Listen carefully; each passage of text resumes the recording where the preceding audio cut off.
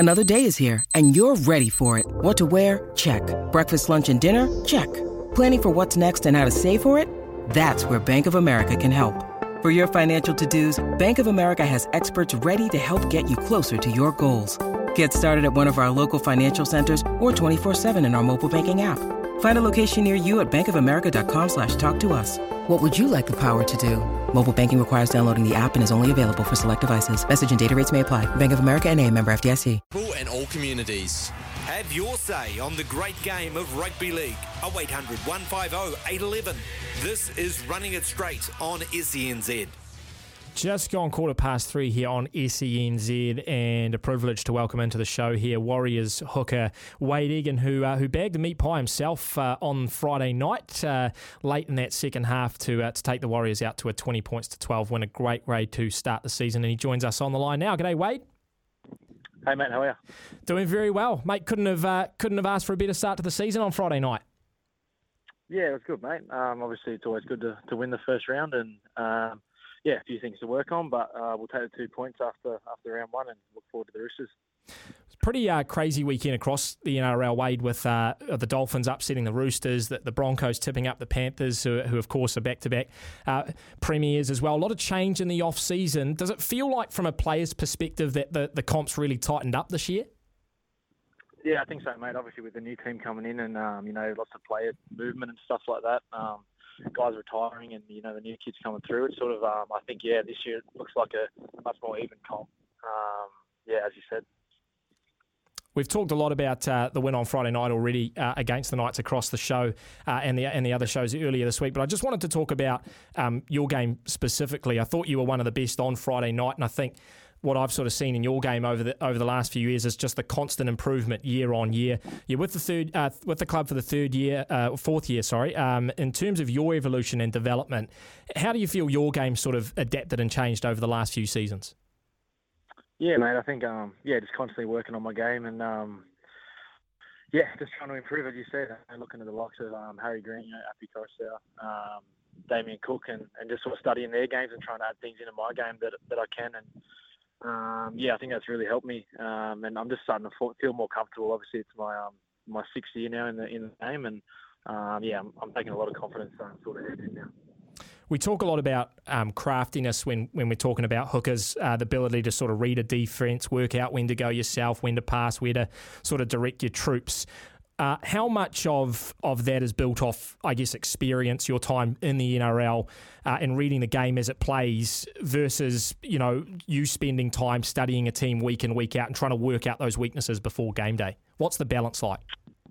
Yeah, definitely, mate. Obviously, you've got to study the opposition when you're a spy member, and you've got to sort of work out game plans and that. And playing in the league for a couple of years now, you obviously just pick that up, and you can sort of work out what you want to do before you get to the ruck and stuff like that. So, but it's still constant learning, mate. I watch a fair bit of footy, and I just try and, as I said before, study the likes of other players and see if I can pick up any things and, study the defence as well and see sort of what tendencies they sort of have.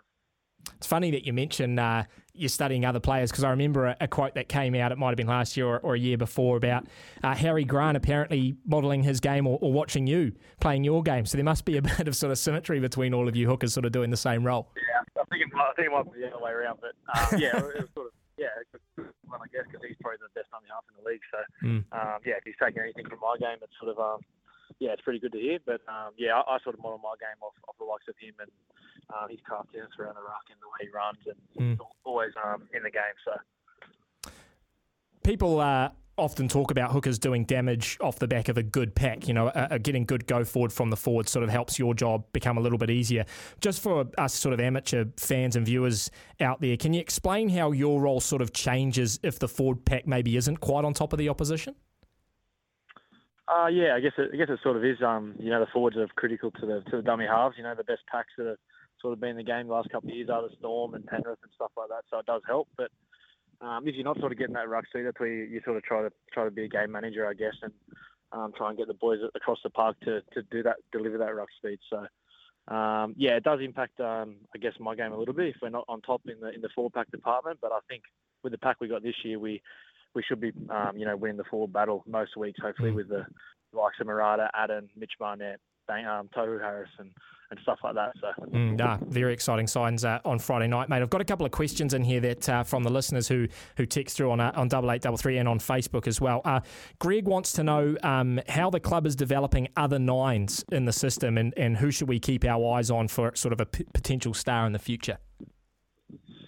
they've got a young kid in the SG ball that played a couple of weeks ago. He's just a wrecking ball. I seen him do a chip chase and he bumped the fullback off. So I guess I think his name's Etu.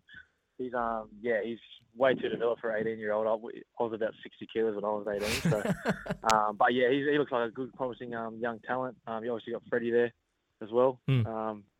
Great bloke, great player. So we got a fair few nines and even Dylan Walker can play there as well. So we're pretty sort of stacked in that department, I guess, this year, which is a good thing to have. Do you get to spend much time with them, Wayde? Do you sort of get to take them aside and mentor them a little bit? A little bit. I guess in the preseason stuff, you sort of work on that things. You're sort of in positional groups, and you're all sort of trying to make each other better, which is a great thing to have. I think we have that across a number of positions this year, which is really good. Shane has asked, who of the new recruits has impressed Wayde the most on and off the field? Oh, they've all been really good. I think Chance is probably the one on field. He was outstanding last week. He got 3 points, I think. So. He was man of the match. He had a great game, but all of them have been really good, mate. Mitch Barnett brings that toughness edge. Dill Walker, he's just outstanding off the field. Great to have in the group, and you can see when he's impact off the bench. Then you got Big Murata as well. It's just that lock down that right edge, and he's just a force to be reckoned with. He's got so much experience, and he's come from a great system, so he's really good to have as well. Shane also asked, where does Wayde see himself in 5 years' time, and is it still with the Mighty Warriors? 5 years, geez, I'd like to take it a day at a time, not 5 years at a time. But, mate, obviously, I actually don't know where I see myself in 5 years. I'm just sort of trying to, live in the present and take it sort of year by year and game by game. So haven't really thought that far down the track, Shane. Sorry, mate. It's all right. Shane was just trying to get the early contract negotiations going. James has said... Webby recently called Wayde a top 4 NRL hooker. Does that sort of chat put any pressure on him, and what does he feel he needs to improve to continually play at that level? No, it's not too much pressure, mate. Obviously, you want to try and strive to be, best in the game, and I'll just keep working on my game, mate. Obviously, don't get too far ahead of myself. I have a good game or whatever. I just sort of try and work on things week to week, and hopefully, sort of my game takes care of itself from there. Doug has sent a message here, and it probably goes with that one about who's impressed you the most on and off the field. He says, hey, Wayde, have you noticed a difference to the buy-in from the team when compared to previous years? I think so, mate. Yeah, Webby's got us real tight, and we seem pretty well connected this year. I'm not saying we weren't in previous years, but everyone's back home, and So I guess when you have that... when you have that sort of connection and away from the field as well, it really helps on the field. And plenty of questions in on this one. So I'm going to surmise there's about 5 people that have sent in the same question, Wayde, and it's basically along the lines of how do you sort of view your kicking game? How important is that to you? Because we've sort of seen in the NRL now hookers having an element of a kicking game to their play. They can step out and quickly nudge one downfield. Is that something that you have in your arsenal, something you've been working on, something you've been thinking about a bit more? Yeah, definitely. No, it's obviously I still need to get better, but constantly working on that during training and with our Stacey's our kicking coach, so I'm trying to do a bit of work with him as well just to try and implement that and take away a bit of pressure from our halves.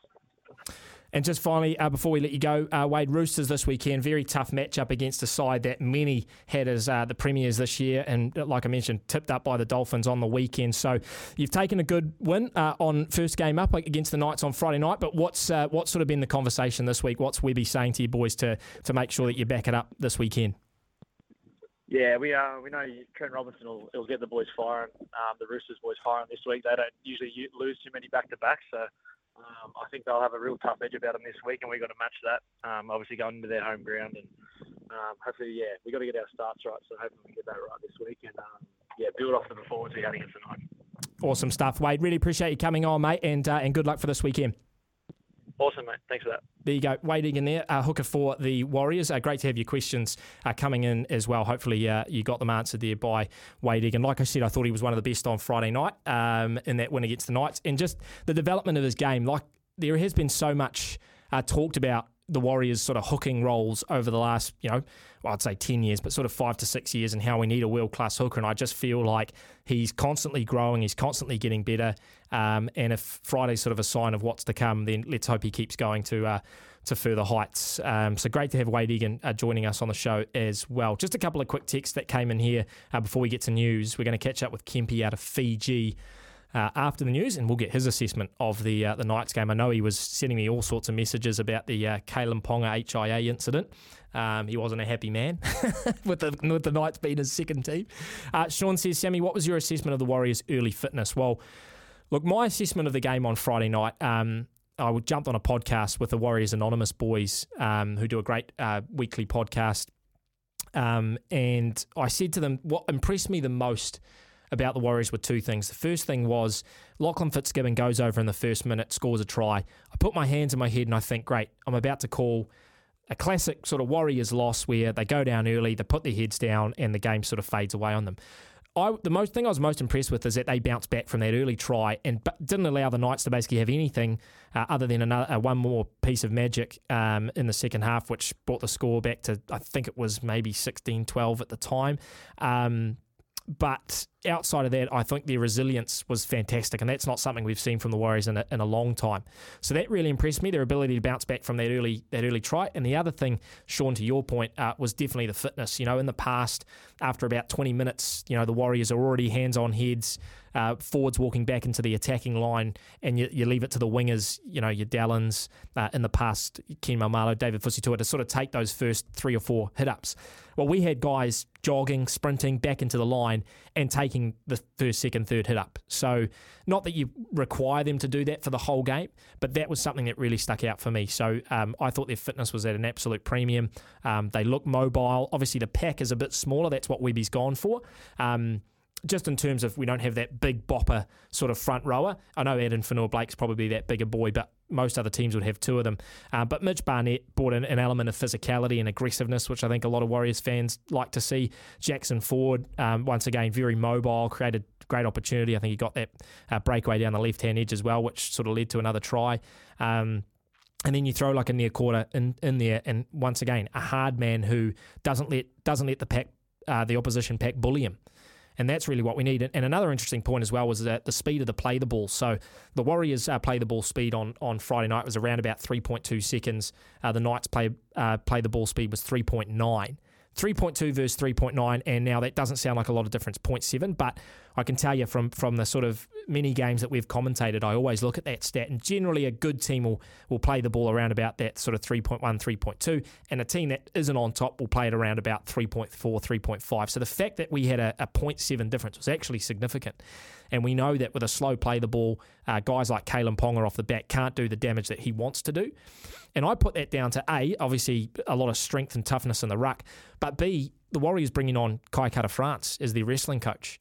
He's clearly helped them slow down that ruck without giving away too many penalties. Obviously, you're going to give away the odd one, but I thought they did a great job of really slowing that ruck down and sucking a bit of energy out of the Knights' attack. So that's sort of what impressed me most from Friday night. Just a quick text in from Rory as well. Is Luke Brooks up to NRL standard anymore? Am I being too harsh? Rory, I'll tell you what, from all the Tigers fans that I know, and I know quite a few of them, not big Luke Brooks fans. We thought Adam Dewey might be the catalyst to bringing Luke Brooks sort of out of his shell, as it were, but we certainly didn't see that against the Titans, and I don't know how long Luke Brooks will last, even though I think he's on like $1 million. He's one of the Tigers' highest paid players. He may not last a whole lot longer should the Tigers continue on the trend that they are. We'll take a break for news, sport and weather. When we come back, we're going to get Kempi on the lineup from Fiji, get his thoughts on the NRL over the weekend, not just the Warriors. It'd be great to have him on. Running It Straight here, brought to you by South Seas Healthcare, Auckland's largest Pacific wellbeing service provider. We'll be back after news.